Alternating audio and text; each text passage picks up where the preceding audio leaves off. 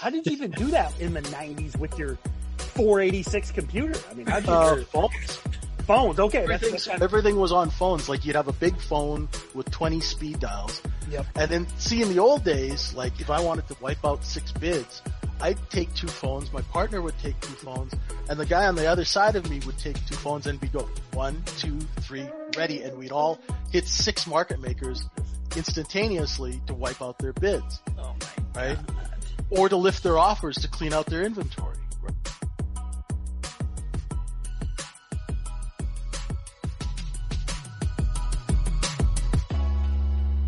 You're listening to the Steady Trade Podcast, a podcast that inspires traders to make meaningful strides and pursue their passions. Your hosts are Tim Bowen, the lead trainer at Stocks to Trade Pro, Kim Ann Curtin, the Wall Street coach, and Steven Johnson, the up-and-coming trader who's always willing to learn. Together, we'll sit down with experts to talk about their process, the lessons they've learned, and discuss how all traders can level up their trading careers.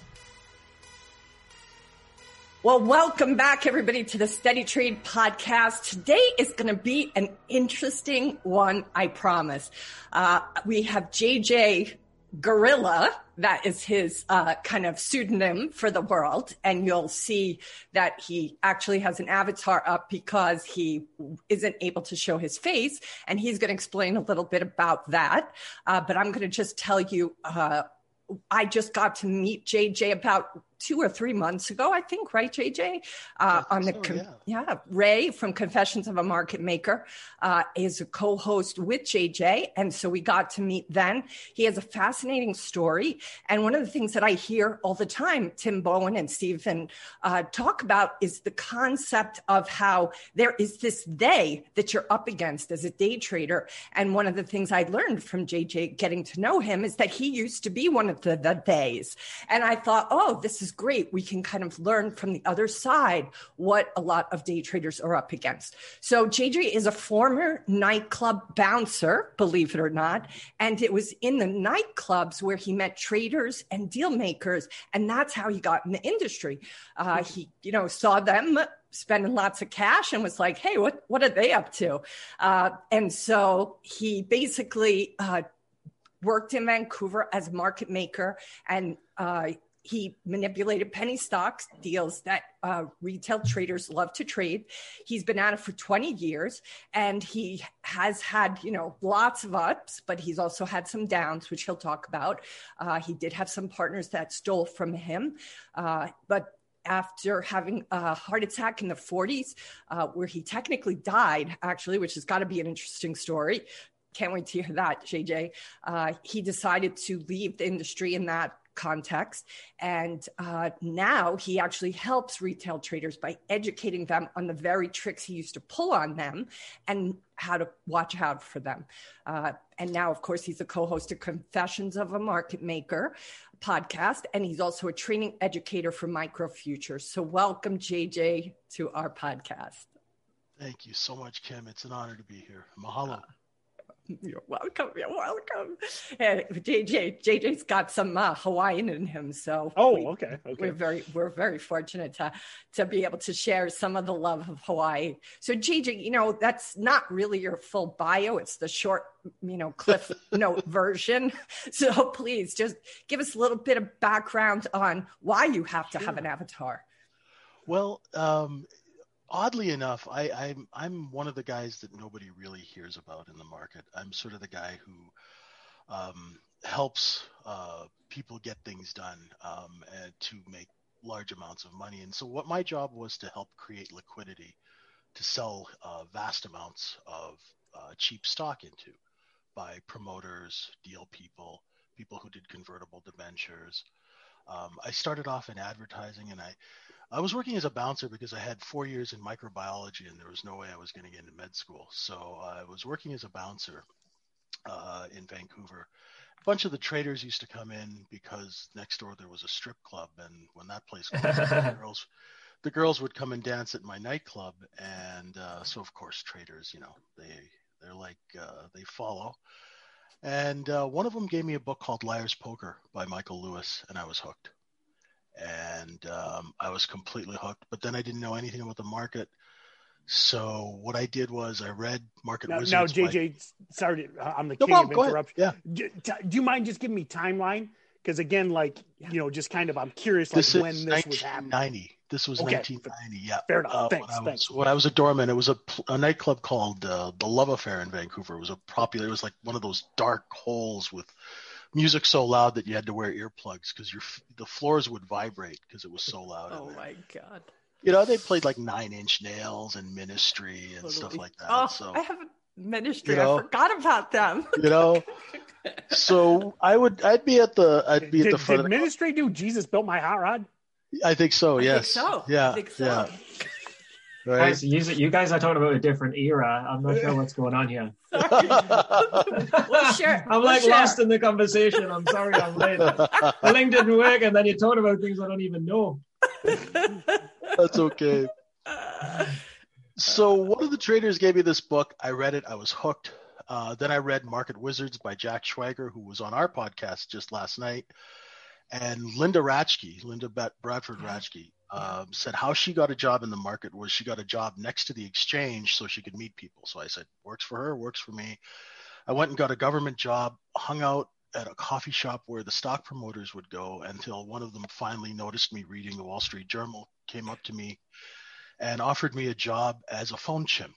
And a phone chimp is the person who calls leads and asks them if they want information. Then a closer calls and gets them to buy a position. So I used to work for the government, worked at these guys at night. And this little guy who hired me was a little East Indian guy. I'm East Indian. Oh, I'm Sri Lankan, but I'm like 6'1", 270. So this little guy was about 5'2", used to wear black suits with cowboy boots, drove a black Rolls. And his assistant was this 6'1" blonde from the Netherlands. They looked like Boris and Natasha from Poland, right? Totally. And so he taught me the business a little bit, and then he got me my job working for the company that made the leads. And that's where I got introduced to about 300 public companies, promoters, deal people, guys who ran hedge funds, all the people who used to work at Jordan Belfort's firm, who now were stock promoters. All of those people were my clients. And so when I showed up to a brokerage house, which I got the job because one of my buddies was dating the head trader of the brokerage firm, I weaseled my way in, right? Because I applied to all the brokerage firms in Vancouver, and I got a PFO letter from every single one of them, which is a please F off. And so I had to weasel my way in just by doing favors, stuff like that. And then one day this guy, Dominic, called me up and he said, hey, JJ, do you want a job? There's an opening on the desk. And I showed up to the firm with 300 clients already who did nothing but liquidate stock at 3.5% commission. So I was hired on the spot, and I didn't even know how to trade. Didn't know a single, I was a salesman. Well, because at that point you're basically just a telemarketer, right? In essence. Right. Yeah. I was just doing that and, working. What I was doing, we were doing direct mail. So I learned about how to bring liquidity into markets. This was before email. And in fact, the very first email stock tout was a client of mine.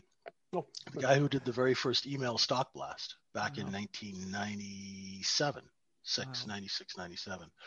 So that's why I was obsessed with liquidity, building it. So I went to work on the trade desk, and I was in the top 10 within the first 2 months because my commissions were, first month I made 10 grand, 65 grand the second month, and then 200 grand like clockwork every month after that.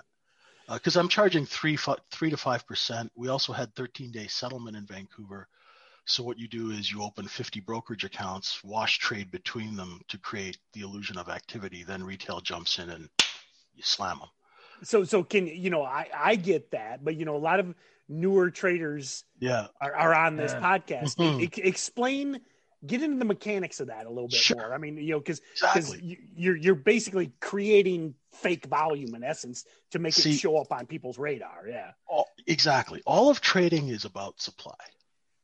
Demand is artificially created, and there's two types of buying. There's real buying for investment purposes.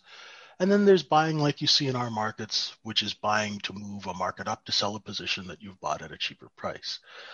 There is an element to the U.S. capital markets, which is the wholesale market making side. They take the other side of our trades and provide us liquidity. So what I would do was I would have, say, 50 million shares of stock between 20 or 30 different accounts, all offshore. Okay. Then what we'd do is we'd pay one of these, like one of these, touty trader rooms. We'd wire them 75 grand to their offshore account, and they'd tell all their traders to come in and buy the stock. So when they did that, what I would do is I would fill them.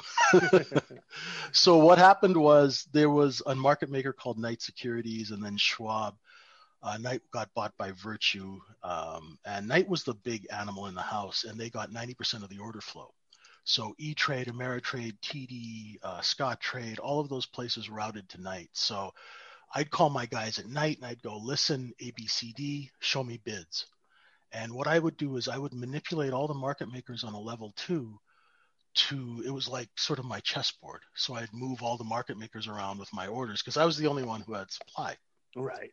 Right. So Knight would call me. It would be $1 bid. He'd go, JJ, I can pay the bid for 200,000 shares. So I'd sell him 200,000 shares at 97 cents, and he'd make $6,000 for picking up the phone for calling me for a 10-second phone call.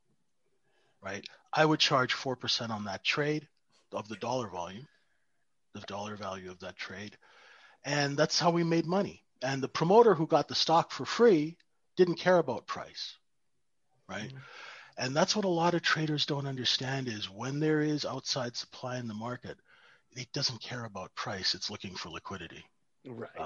If I have 5 million shares to sell and it's $5 bid, and I see a bid for $3 for 500,000 shares, I'm hitting that bid and I will go right through you to get to it. Right.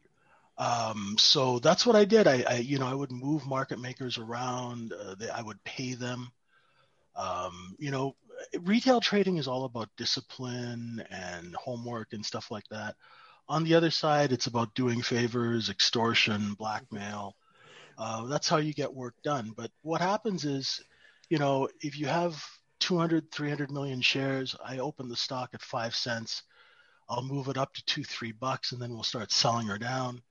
You get 50 cents for 100 million shares. That's not a bad 3 weeks work, right? Not a bad payday. Yeah. Especially if you don't pay taxes on it. Right? Exactly. My first client was a Swiss bank. So all my clients were either Swiss banks, stuff out of the Cayman Islands.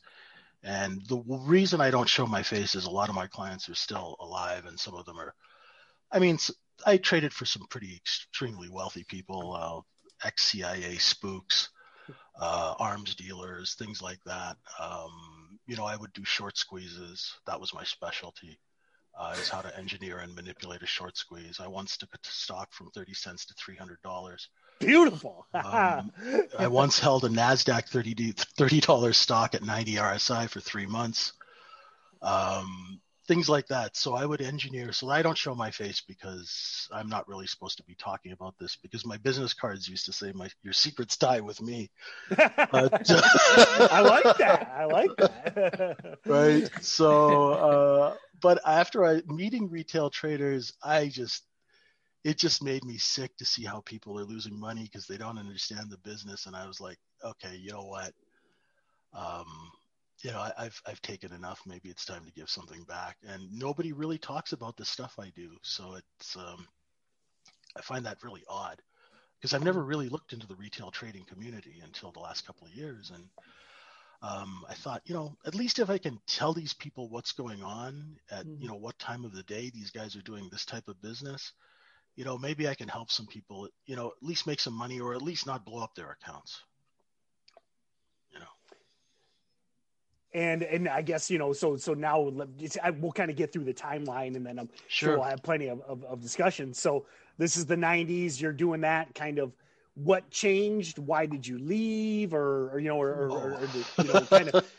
of give us the rest of the story arc, I guess. Well, there was one of the clients that I was trading for was a really snaky dude. He looked like Walter Matthau. And one day I had the flu. We were doing a short squeeze, and I had taken the stock from 25 cents to $25.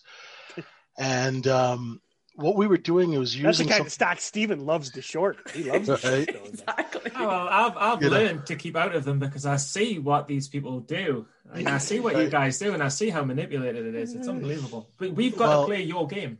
Yeah, I mean, there's lots of normal shorts that you can take when there's supply. But a lot of these times what I'll do is I'll restrict supply, so I'll have a short position that's bigger than the float. There's a way to do that. There's a plumbing that exists underneath the stock market called clearing and settlement, which not a lot of people pay attention to, but that's how you make big money, by paying attention to all those little details.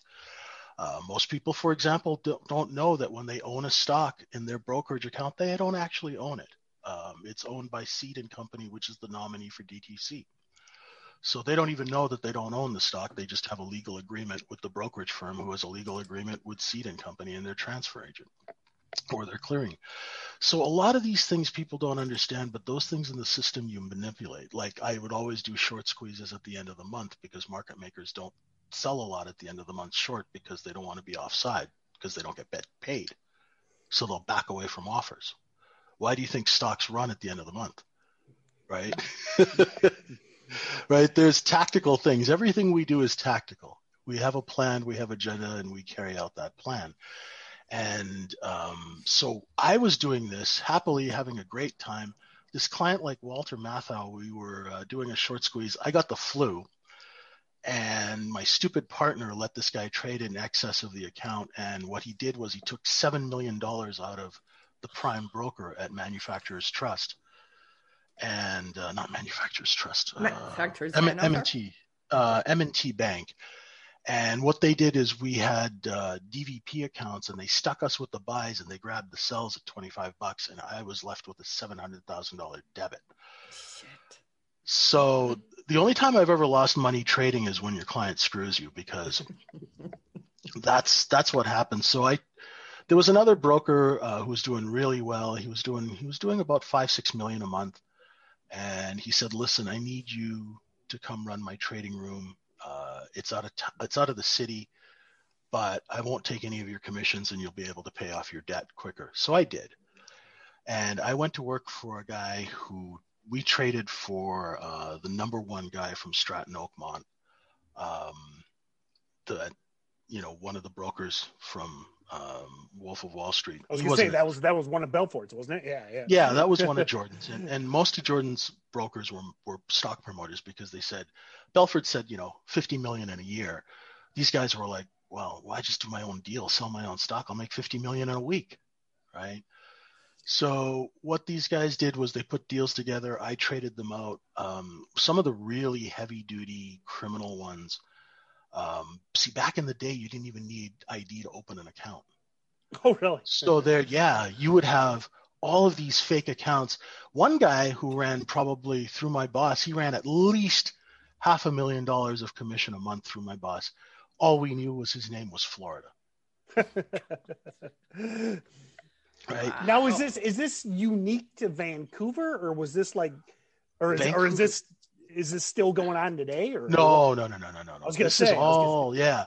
Now, they've regulated the brokerage industry so much, but I mean, when I got into it, it was the 90s and it was still Wild West. Okay. We had paper tickets.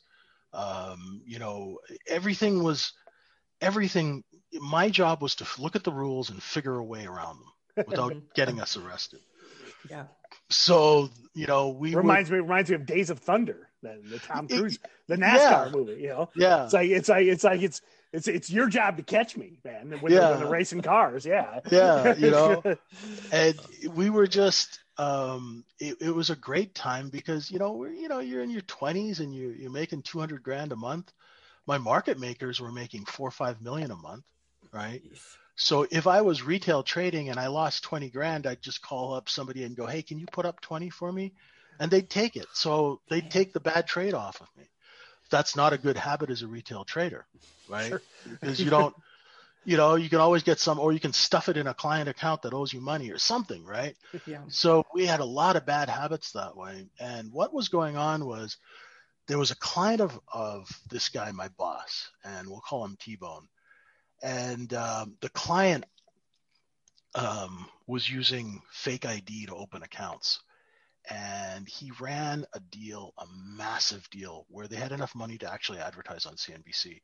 And this thing was trading millions and millions of dollars worth of dollar volume every day. It was trading like a NASDAQ deal on the OTCBB, which was Pink Sheets at the time. And I kept saying to the compliance officer, who was a young guy that we used to bribe, because I love that your compliance guy takes bribes. Oh yeah, because his sister had an account, and we just run trades through his sister's account. I bet he won the best compliance officer award every month. Yeah. It's like, hey, your sister made $5,000. Click, right? And we'd just run flips through his account, and we used to call him Radio Rahim. And Radio, I kept telling Radio, I go, man, there's a lot of money going through this office, man. There's something. Are you sure everything's okay? And he's like, yeah. And I'm like, because most brokers were making $200,000-$300,000 a month. My boss was making $6 million a month, right? Right. And I'm like, I don't know, man. And I go, these deals they're trading so much dollar volume, and this is before like Awesome Penny Stocks and those guys, so trading $20-30 million worth of paper in a day was quite an accomplishment. And I was like, oh man, I just like,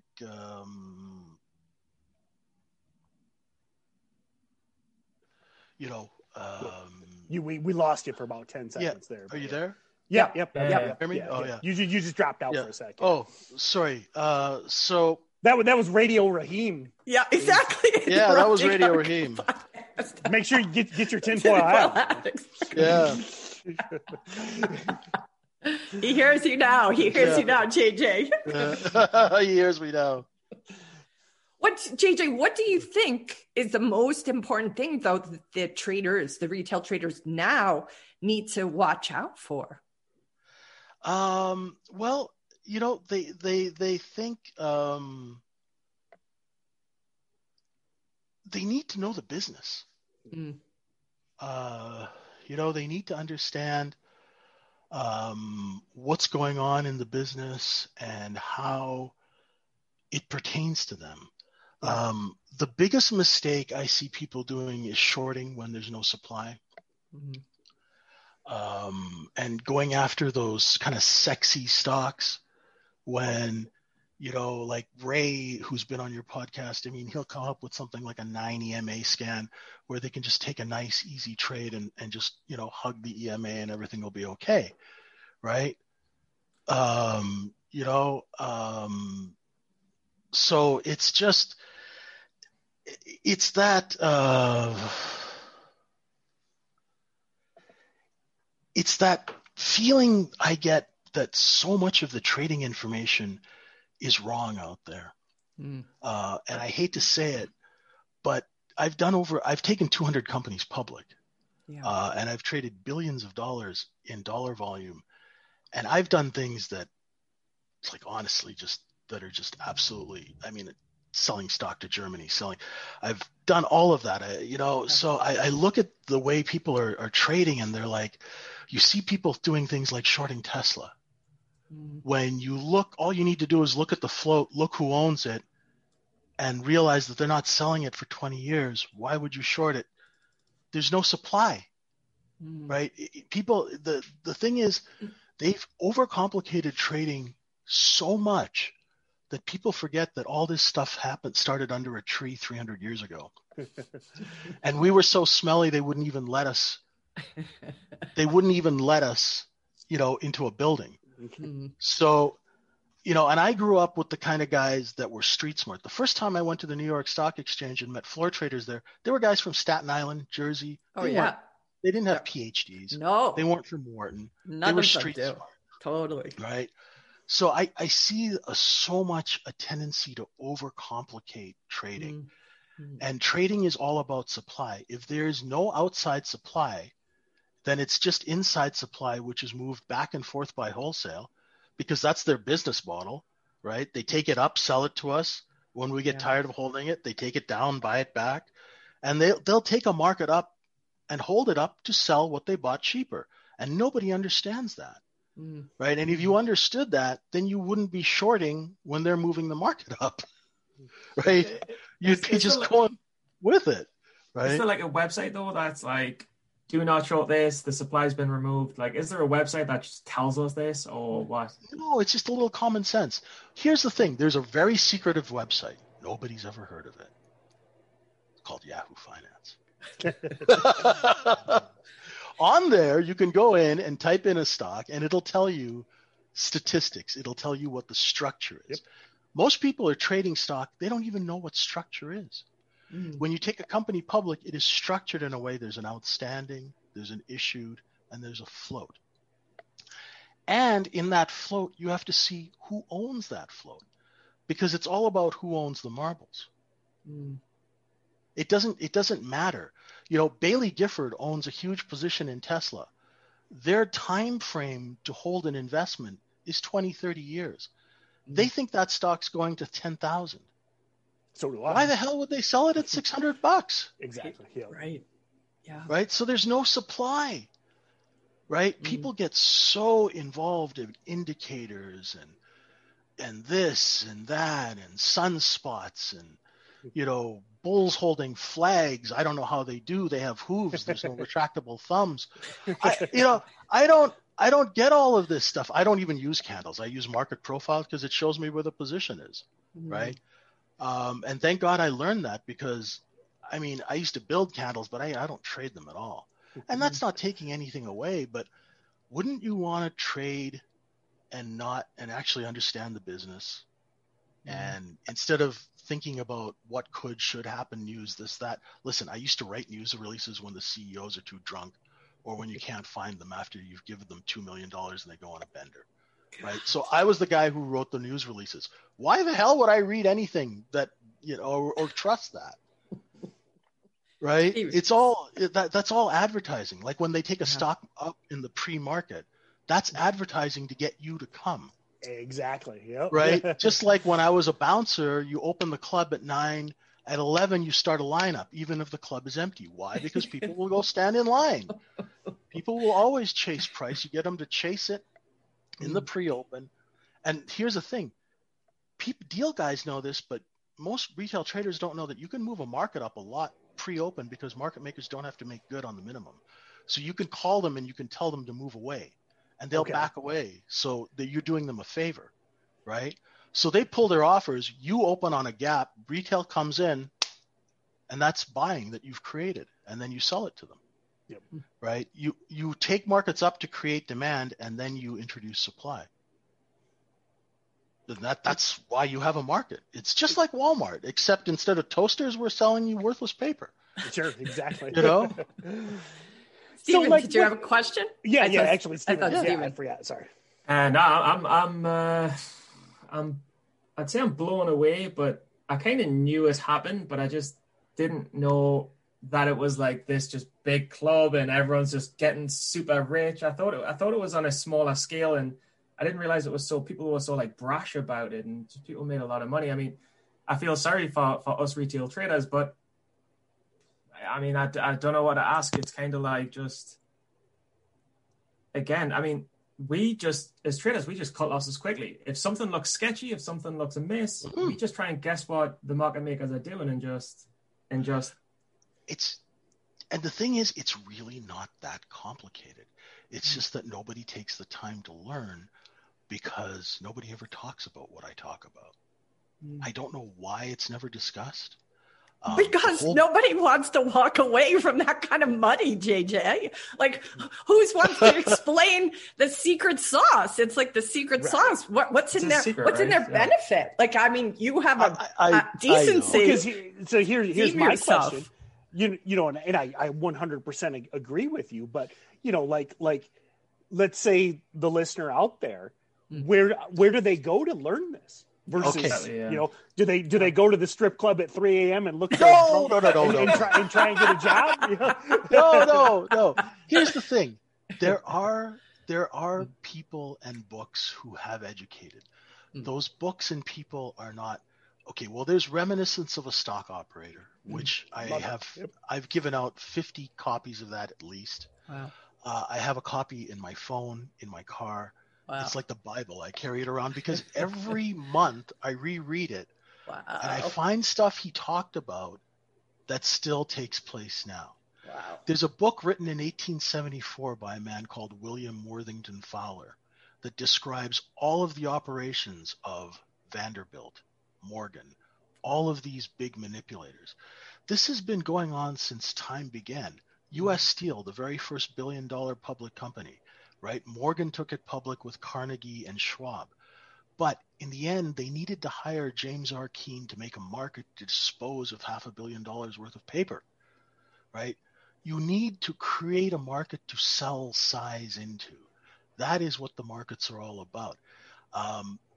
And I teach this every day, and not to tout my thing, but what I like to do is I like to tell people, look, this is the common sense. This is the business. This is when we trade. This is when we don't. This is what we look for, right? And when it's not doing that, just chill, right?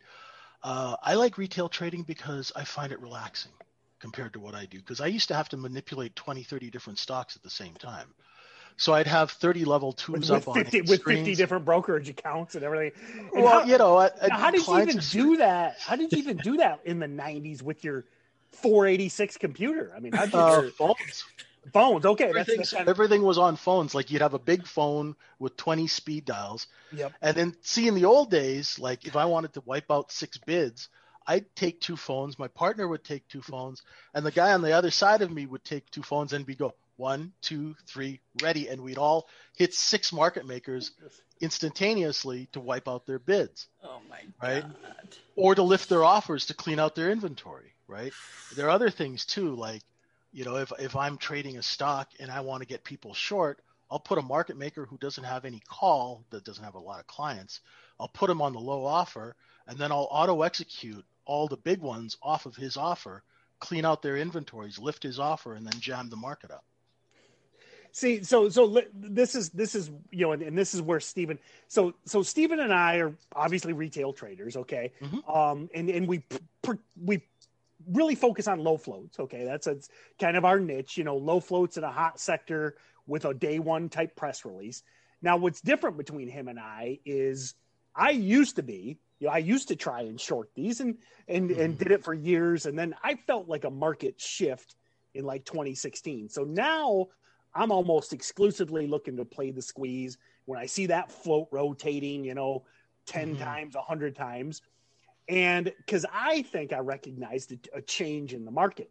Now, Steven shorts those and does well at it because he's so good at, at sticking to stop losses and stuff.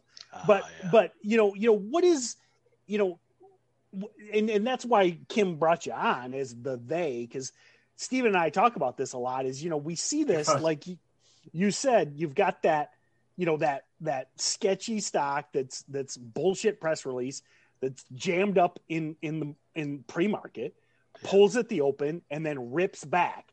Yeah. Is that the they? I mean, is that? Yeah. Yes. Okay. So here's the thing. In the pre-market, what we do, if you guys know what a box is, box in a trade, like box of trade, yeah. No, the box account. No, the box. That's the account that runs the stock.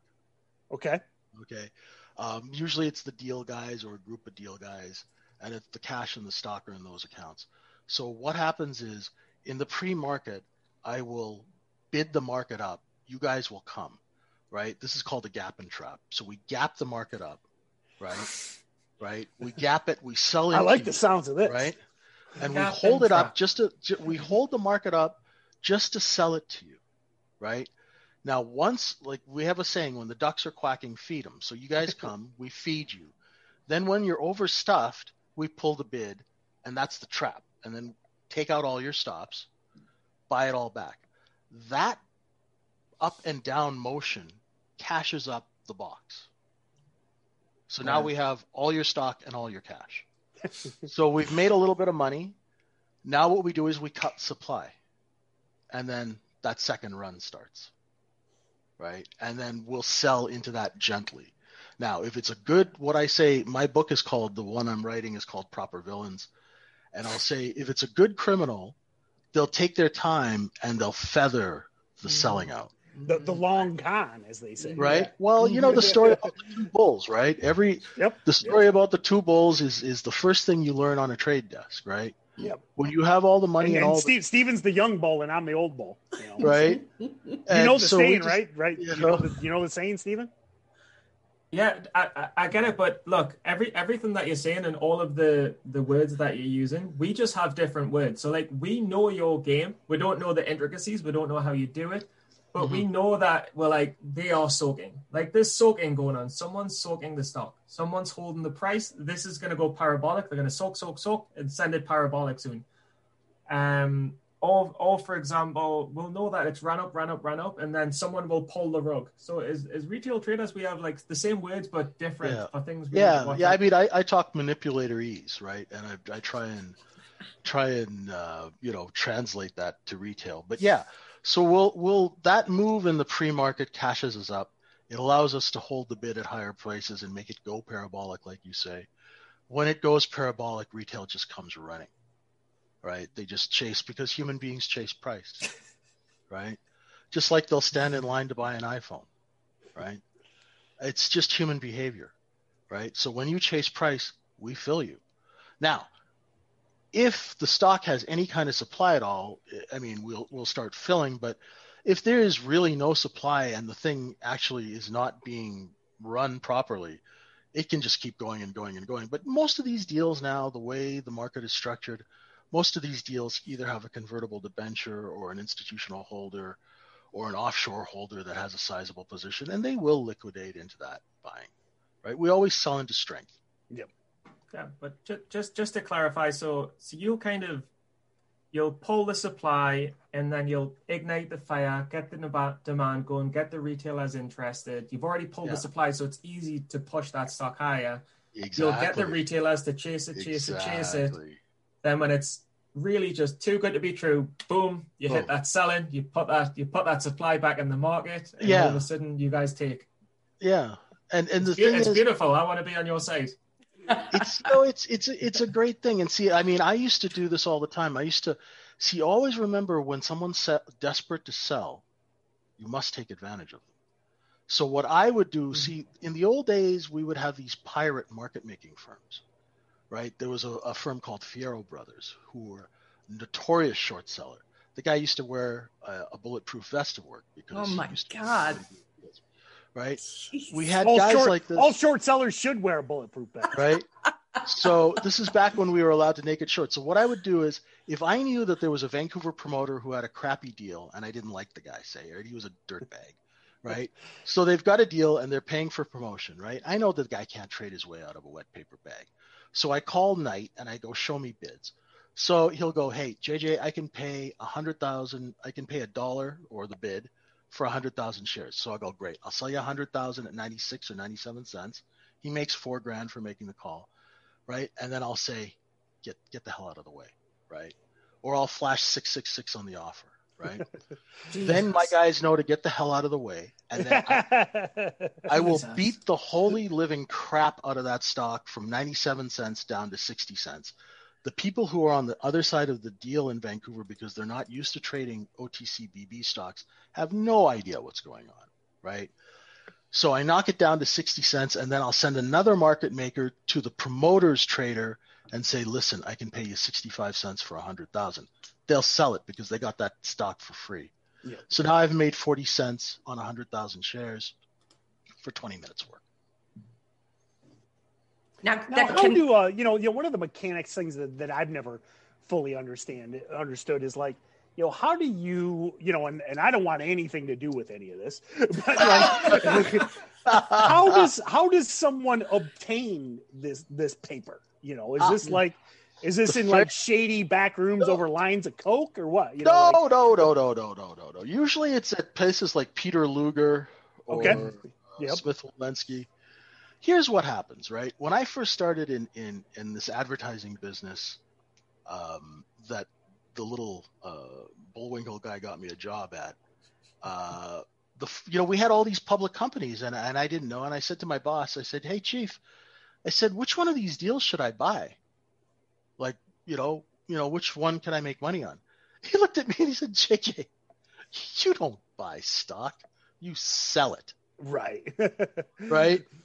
And I'm like, okay, well, how the hell do you sell it if you don't buy it? He goes, there you go. That's kind of where I was headed. Yeah. You get it given to you. Okay. People would pay me. Sometimes people would pay me 1 million shares to work on a deal for 3 weeks. JJ, can you help me trade this out? It's 20-cent paper. Here's 1 million shares, right? Help me out while I get rid of this. Help me move this out. Help me trade it out. And you know what? If you need more paper, just ask. It's 15 cents a pound, right? See, the thing is, stock is just worthless paper, right? It's not, we try and put, but under that $20 range, a lot of these companies, well, hell, even Uber, what did they lose? $4 billion, right? Usually that would be a bankruptcy filing. Now it's a public company, sure, right? Because we have cheap interest rates and people will buy anything, right? When people are spending $400 million on Halloween costumes for their pets, you can sell them any worthless piece of crap stock. Fair enough. Come on. I mean, seriously, the economy is awash in cheap money, right? So people are taking advantage of that. I mean, could you imagine walking into JP Morgan's office and saying, I've got a unicorn I want to take public? Right. He would beat you until you bled to death. Right? Yeah, totally unprofitable company. Yeah. So. Let's take this public, right? So, that's the thing. And that was a tough thing for me when I became a retail trader because I was addicted to free stock, right? It's the worst addiction to have and deal guys, they'd say they'd have 2, 3, or 4 deals. And what they do is like, if you need 50 grand for the weekend, just pick up the phone and sell some stock. Wow. Right? That's how we talked. And my clients, I never had a single retail client. So at the end of the day, my phone call was, JJ, what was the volume? It was 10 million shares. How much did I sell? 3. Okay, you know what to do on settlement. Wire the money here. See you. Click. That was it. So how, JJ, is it possible today, if there is more regulation, like what are traders up against today? What are they up against today if it's not as Wild West anymore in the United States? Yeah. Look, we have Canadian viewers too, but probably a lot of U.S. viewers. They've regulated the markets, and now that under $5 price range is very, very Disneyland family friendly, right, compared to when I was trading. Got it. I find that there are a lot of Goldman, Morgan Stanley, those guys who now have their own funds. There's a couple of deals that I traded not last Christmas, and I haven't traded equities for a while because I just love the ES. It's just so much easier. There was a couple of fund managers. They were Morgan Stanley, and then they went to Tiger Management, trained by Julian Robertson, and now they have their own funds. So what I'll do is I'll look to see who owns the paper in these companies. And if they're good criminals, you can trade those stocks back and forth for months because they're long-term greedy, right? So even if you're a day trader, have a list of symbols by guys who are Morgan, Goldman, whatever. Learn who's who in the zoo, right? And then just trade their deals, because if they're long-term greedy, they're gonna take the stock down, they're gonna clean the float out, then take it back up, right? Resell it, and they're gonna work it out for 2 years. This is where, again, and I think this is where when Kim hears me talk about this, that's always been my suspicion that and my next question is time frame, because you're when I talked about they and Kim and Steven would, I've always talked about, like, it felt like 5 years ago, all of a sudden, like, real money came in to the penny stock type stuff, and exactly. something changed. Exactly. What happened? So these guys you're talking about, am I right that this was like 2015? Yes, exactly. And you know what this is? This is all because of clearing. This is all because of clearing. Okay. I fucking knew it. He's so happy to have that confirmed, JJ. Guys like me, we can't clear stock anymore. I've got people trying to clear stock in South Africa, right? Because U.S. brokerage firms don't take stock certificates. Wow. So the only people who can do these deals are people who have prime brokerage accounts, that are the big money people. Now, they're not BlackRock and stuff like that, but what they are is, say you were working at Goldman and you were there 10 years, they didn't make you partner, so they give you a goodbye gift of 10, 15 million, right? You take that, you go open your own fund, you go to a prime broker, the prime broker will raise you 200-300 million, then they'll leverage you up.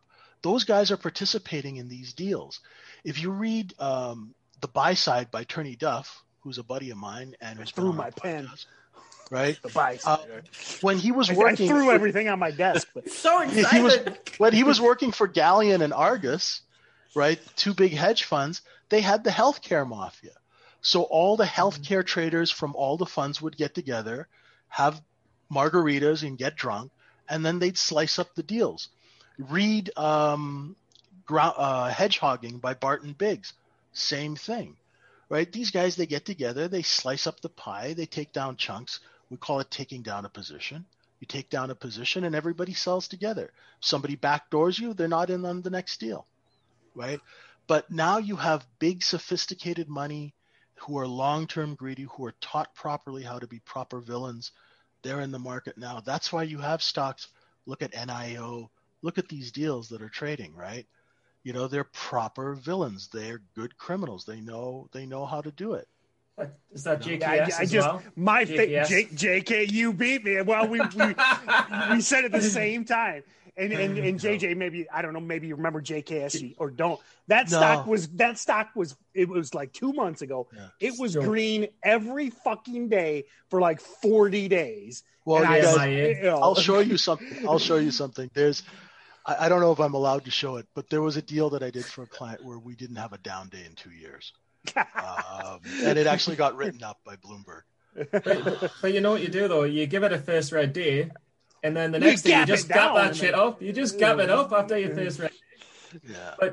But can I just ask, so for retail traders, would you say it's retail versus retail, or is it just retail versus day?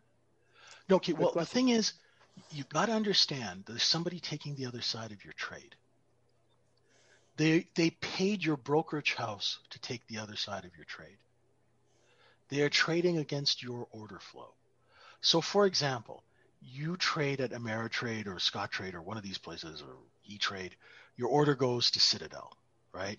If you're buying 1,000 shares of ABC and they don't have 1,000 shares, they will short it to you, right? That is their business model. It is called providing liquidity. Otherwise, what would happen was if you went to buy a $5 stock and there was no market maker providing liquidity, you'd get 100 at 5, 100 at 520, 100 at 530, 100 at 550, and 100 at 6, because there'd be nobody that willing to sell it to you. Right. So shorting to retail is one of the most misunderstood concepts that retail traders have and don't know anything about. The market maker's job is to short to you. He's not doing it because it's malicious. He's doing it so you can get your stock at the price you want. Now, that entails risk, right? So the market maker is at risk on that stock, and he has to go to the bid to cover. Now, they do this millions of times a day, and this is why Citadel made $3 billion when the markets crashed in March. And this is why Ken Griffin can buy $200 million condos like we buy a chocolate bar, right? Because you're providing liquidity, and Citadel and Virtue are the two largest market makers in the world, Susquehanna too. They get the lion's share of all the order flow, right? They have massive inventories, and retail traders should know what an inventory is, because you eventually become inventory. Like right now in the S&P 500 ES, inventory is long. Right? So when inventory is long and there's no upside continuation, the market maker who is selling the stock up there to you or whatever, they're going to pull the bids, run the stops, get everybody out, and then take the market back up again later. Right? So you have to understand the mechanics of the business model. And then there's sometimes like in choppy trade means it's a washing machine. Yep. We're trying to build a position. So we're cleaning up, cleaning down. It's like a vacuum cleaner. See, and that's where, and this will, the listeners know, and this is what, this is visually for me, when I'm talking this low floater, that's, and I know this is kind of more degenerate day trader talk than what you have, but that's when I'm always looking at that VWAP hugging action, I call it. Yeah. Like all through the day, it's just up, it's below, it's up, it's below, it's up, below. Because I just imagine them, building this, and then we see that late day blow up, and then they sell into it. Yeah, exactly, right. Because all the thing is now, for example, for the last couple of months, people are wondering why the market's not going down. Well, because BlackRock's not selling. Right. Vanguard's not selling. But here's the thing. If you had, what's the daily volume on Apple today? 52 million shares. You go try and sell 200 million shares of Apple today. You'll take the stock to $5. Right.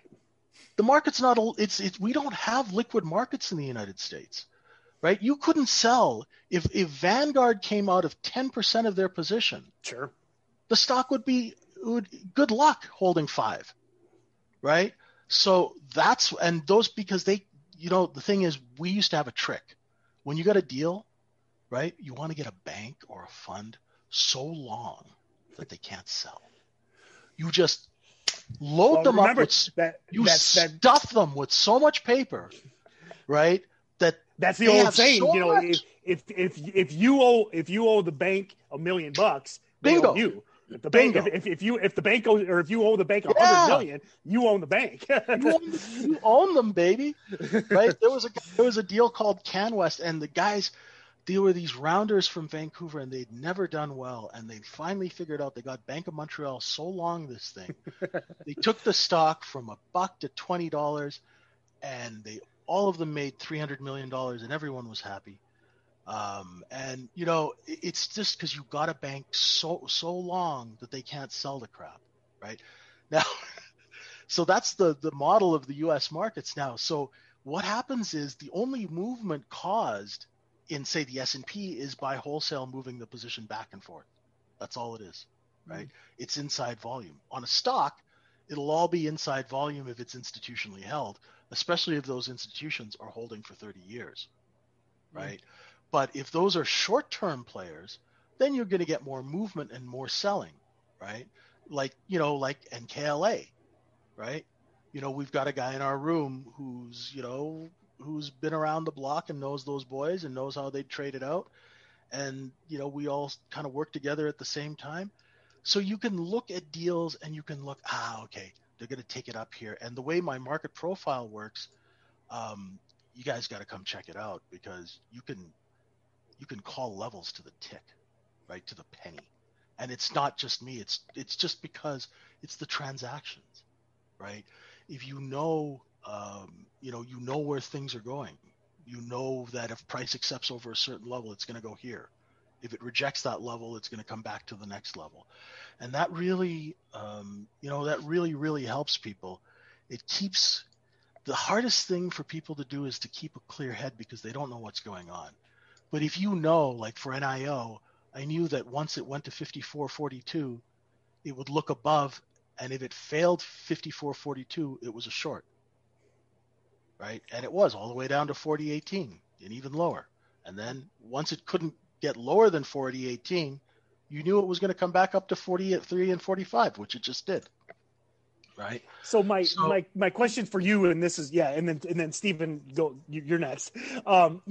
What is, and we mentioned a bunch of books, but what are your top tips for, because listen, and this is no offense to any of our listeners, I'm guessing a lot of this way over their heads. So what are your resources? What are your advice to the listener that's like, whoa, this guy's talking about shit I don't even know. Where do they go? Where do they begin? Well, you know what? They could just DM me, and one of these days, because a lot of the stuff I talk about is not written in books that have been written in the last 100 years, right? Yeah. I mean, we had Jack Schwager on the show last night, and some of the things I said, he looked at me like, because he's been around real traders who trade real money. I had to make $1 billion market, but I only had 10 grand to do it with. So I had to find my way around the rules, right? I was always making a silk purse out of a sow's ear, right? So, the tricks of like DTC, for example. If I wanted to find out, say if I was short, right? Say we're short something, right? what I do is, in the old days, they used to have block guys who would shop discounted blocks. So if we're short something at $6, I'd get one of my guys to call them and say, hey, somebody's shopping 2 million shares of this at a 30% discount.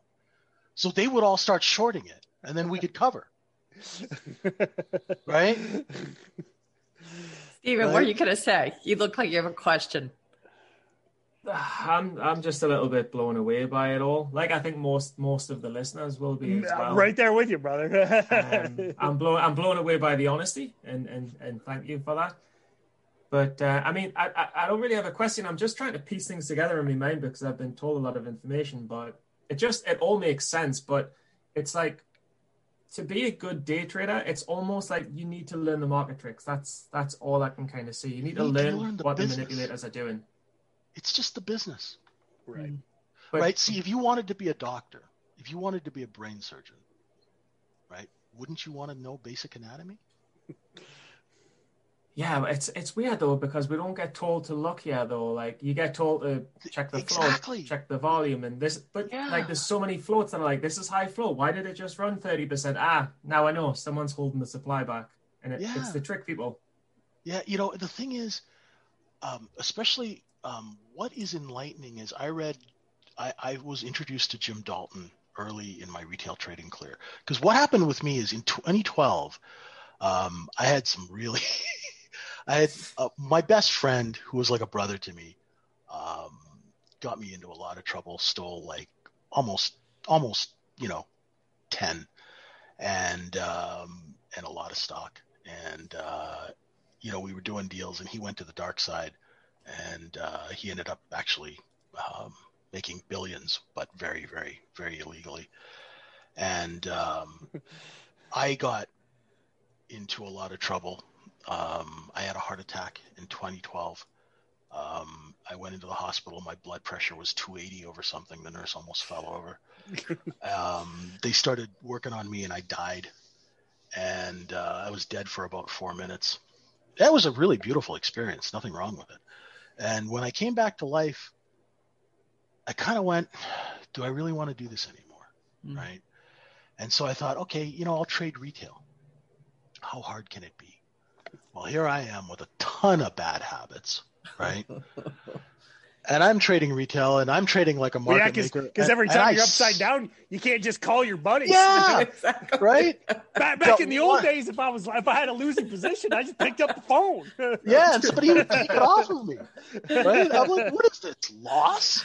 So I was really cheap. So I started trading just really, really small, and I lost like $300. And nothing I did worked.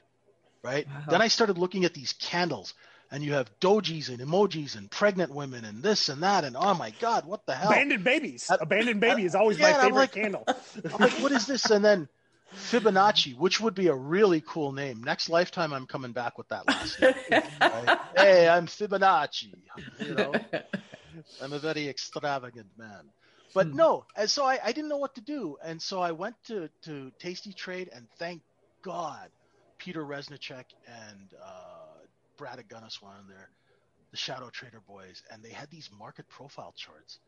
And I've been around the market. Listen, my first deal I worked on was Bre-X Minerals. Ever seen the movie Gold? With Matthew McConaughey? Well, that was the first deal. I've seen it, yeah. I've seen that, yeah. Right. My client had 5 million shares from 30 cents to $280. That's how he made his first 300 million. And it was all great until somebody fell out of a helicopter. But anyway, that'll happen. It does happen. So I was like, oh my God, I felt like an idiot, right? I can manipulate a stock to $300, but I can't day trade one measly ES contract. So I found Resnicek. I found these market profile charts, which looked like hieroglyphics from like some alien world. And I was like, what the hell is this? But one thing I noticed about those two is they were so calm, right? Because I had a heart attack, and when I started trading retail, I would get this heart palpitation, right? Not bad. And I get stressed out over $50 because I'm cheap, right? Because it's my money, right? If it's not OPM, totally. I'm cheap. If it's not other people's money, I'm not wasting my money, right? So I'm like, okay. So I start following these guys, and then they led me to Jim Dalton. And I went, finally, somebody who's teaching trading, who's actually been a trader. Like, this guy wasn't a waiter, now he has a trading room, right? He was director of floor operations on the CME. He's 80 years old. The guy used to eat lunch with Fisher Black from Black-Scholes, right? He's, he brought market profile to the world from Peter Stadelmeier. So I'm like, okay. And he talked like the old floor traders who taught me the business, right? So I was like, I felt comfortable. And I started looking at that, but it was kind of hard to learn. And he assumed, and I went, you know what? If I could take this and I could make it a little easier for the regular person to look at and simplify this. And that's what I've been trying to do with Stephen Ray for the last, year and a couple of months now, and try and not, trading is simple. It's not easy. Right. But we do have the thing to overcomplicate everything. And if you know that if you're looking for supply and there's no supply, well, there's no short, really. And the levels will tell you, right? The way I have my chart set up will tell you exactly where the supply is, where it's coming from, and where it's going, and what their intentions are. And it's just focusing, right? Now, the tough thing I find with retail trading equities is you're trading something different every day. And I must say, I tip my hat to those guys. Because that's why I like trading the ES. It's like being married, or you have your girlfriend.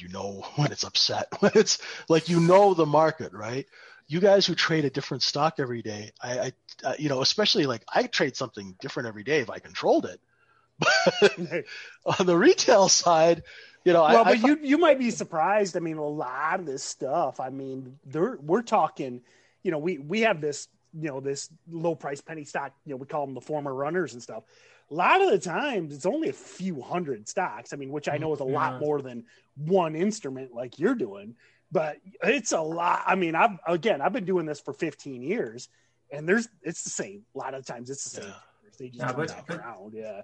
What's funny about though is what I've been doing for a couple of years of trading is every time I trade a chart, I'll just save the chart. So then the next time I see a stock pop up or it gaps up on a scan, different ticker, same chart. I'll type that ticker into my computer to be like, oh, have I traded this before? Because we trade hundreds of stocks whenever I know. And 9 times out of 10, I'll say, they ran it up last time and then they dumped it. Yeah. So I'll probably just let them run it up again and I'll wait and I'll short that dump. Because you guys do the same thing with the same stocks, the same times, right? Again and again. Right. Especially if it's the same deal crew. Right. Yeah, because a lot of stocks will trade the personality of the person who owns all the stock. That's what a lot of people don't know. Right. See, I used to build charts. Right. I never traded them, but I'd build them to make you guys come. Right. So for me, a chart is like a party invitation. Right. I like that. It's like, come, I give you a good price. Don't worry. Don't worry. You know what? It pains me to do it. And I'm going to get in trouble, but I'll sell it to you at 50, right? And then 2 days later, oh no, my friend, it's 35. Wish I could take it from you. It's like the umbrella salesman in New York City, $3. If it's not raining, as soon as it's raining, $5. Exactly. Right. But it's like it reminds us of EARS yesterday. It went from 1 to 6, and I'm like, how did that go from 1 to 6 on a study with no announced numbers? Like there was no, it was 98% effective, but there was no numbers. And I was like, that's not true. Here's what you guys also need to find. And this is another reason why I don't show my face. Okay. Do you guys know that fund managers buy large positions in illiquid stocks so they can mark up their portfolios at the end of the month, right? I do know that exists. I don't know how to find it, I have to admit. Okay. Well, a lot of this illiquid stuff that you see that runs from 1 to 6, it's because, well, the thing is we see my guys, we sell it to them, right? Here's our deal, right? It's sub-penny crap, but you can run it up to a nickel and it looks good percentage-wise. Why don't you buy the float, right? Yeah. So we have a guy, like one of our guys is an ex-Morgan Stanley fund manager, and we sold him 5 deals. Well, I don't anymore because I'm retired, but my ex-partner, Big Paulie, did. Sold him 5 deals that he could use to mark up his portfolio. Had a little trouble getting it past the trustee, but of the fund. But a little massage and that kind of thing. You kind of work the angles and maybe get the guy a new Mercedes. But whatever has to be done, so you get the funds, and now what they'll do is, because you know that everything is performance related, right? So all your compensation on Wall Street is performance related. This month is not a month to be shorting stocks, because these guys are going to be marking stuff up so they get their performance bonus. They want their bonus. Right? Bonus time. Guess what? I bet you every screensaver on every desk is that new Ferrari Roma. Right? Right? Those don't come cheap. Girlfriends don't come cheap. Timeshares in the Hamptons don't come cheap. Private jets. I have friends of mine whose children have never flown commercial.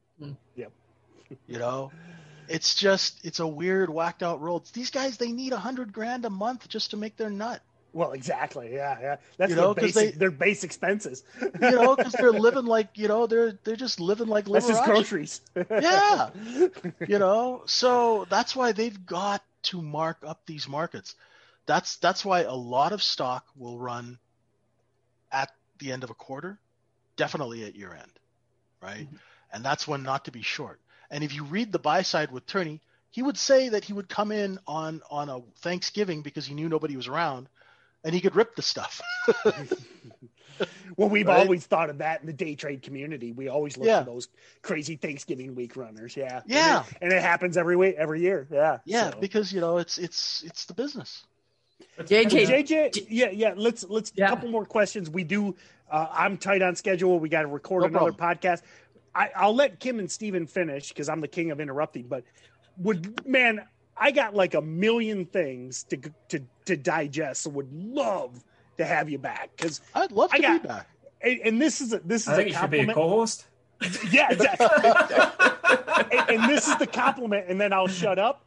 I got more fucking questions now than before the podcast. That's good. That's a good thing. That's good. Well, it's good. You know what? I see the thing with me is I thought everybody knew this stuff, and for decades I thought I had a head full of useless information. Right? And nobody wants to know this. Everybody knows we're doing this, right? I didn't know. Right? So I'll let Kim and I just want to thank you. And again, man, thank you so much. Would love to have you back when I have some time to. Yeah. So go ahead, Kim, Steven, and thank you, JJ. So go ahead, Steven. My pleasure. Yeah, my question is, and this is because my biggest losses in trading have been in sub pennies. I don't say you guys, but they are famous for letting a stock kind of pop 30, 40, 50% sub penny, history of failing, dwindles. Then out of nowhere, first minute of the open, you get 10 million on the opening candle and it goes 100%.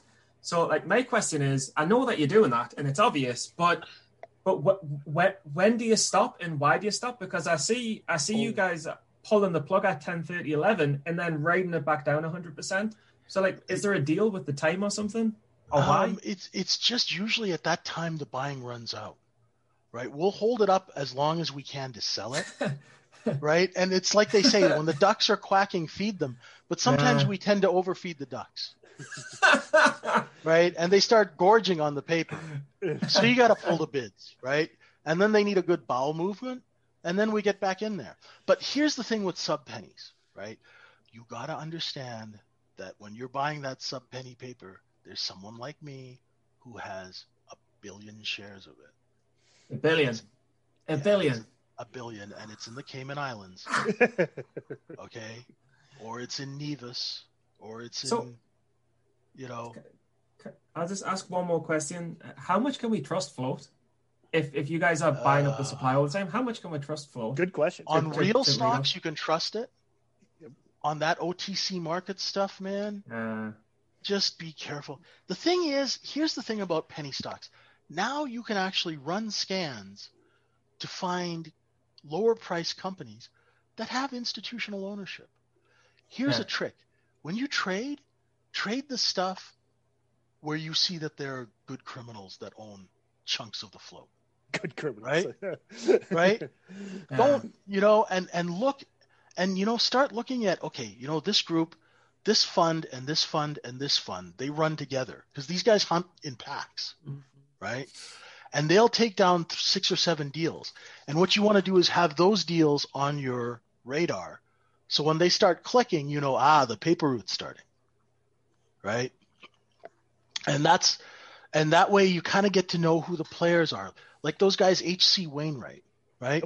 Those guys all the time. Underwriters of dilution. Oh my God, those guys are like McDonald's, billions and billions served, right? I mean, it's like Roth Capital back in the day, right? I remember Roth. You know, Roth Capital. Oh my God, those guys with their offices in Newport Beach at Fashion Island. What a time we had there, just because it was across from PIMCO, right? I'm telling you, these guys, they live large. Those guys who underwrite deals. I used to have a client called the Antichrist, and he was ex Drexel Burnham, and he was at the X desk with Milken. This guy was sharp, man. What he would do is he'd do convertible floorless debentures on these companies, and we'd start out at $20, right? And you guys know this, right? So if, say, Steven owns a company, he's the CEO, he needs to raise $10 million. He lets it be known. Tim is the financier. He calls me up. He goes, JJ, ABCD, start leaning on it. So I short the thing down to 10, right? Then Tim goes to Steve and he goes, oh yeah, I can give you, $5 million, no problem. But your stock's looking pretty crappy. How about I give you $5 million? It's 10 right now. I'll give you $5 million at $6, right? So he gets $6 paper. We cover our short. Then I rip it the other way, and he sells that stock into it, right? And that's how I learned how to hide a short position in Switzerland for a year. JJ, go ahead. Did you want to follow up, Stephen? No, I'm just saying, I wonder how good a short I would be following your methods of trading. If I managed to be a short, not knowing your methods of trading and fighting against you guys and winning, I wonder how good I'd be on your side. Hey, listen. Maybe there's a job offer there somewhere. Anytime. You know what? You look like you're young and you got a healthy heart. I'll train you. JJ, thank you so much. I'm so glad Tim wants to have you back on. I had a feeling that would be the case. Even though some of this is going over my head, I am definitely, been hearing. Well, even as a layman, Kim, you just got to appreciate the nicknames. Absolutely, just the nicknames alone. Fat Paulie, was that his name? I don't know. No, it's Big Paulie. We had Big Paulie, bloated. We had bloated Gary. We had Bubblehead. Was a guy called The Foot. I mean, the stories are amazing. Ray's told me that your stories have been amazing. I learned a couple of them recently, but today you've just blown all our minds. I could see everybody's processing. I'm processing, so we definitely have to have you back on. But thank you so much for being so honest and straight from the hip, and from being willing to change your life. I'm glad that you decided to be a contribution to retail traders now, because I think we need you over here. I'm just grateful. I'm grateful to be alive. I've had a lot of people who helped me when I was down. I have if not for the kindness of strangers, I wouldn't be alive today. So trying to give something back, trying to help. And I'm having a great time doing this. This is, what I do every day, I don't consider work. It's fun. Yeah. I'm not yelling at people and screaming at people and, talking to lawyers all the time. So probably a lot more calm. So this is stressful. This has been amazing. We'll have you back again. Everybody, thank you for listening to this. I can only imagine the comments we're going to have on YouTube after this, Tim. But please let us know what you think of these podcasts. Please ask your questions there, and then we can have JJ back on to answer them. So thank you for watching the Steady Trade podcast. Thank you, JJ, for coming on as our guest. Tim Bowen, Stephen Johnson, and me, Kim Van Curtin, are saying a hui ho for now. Aloha.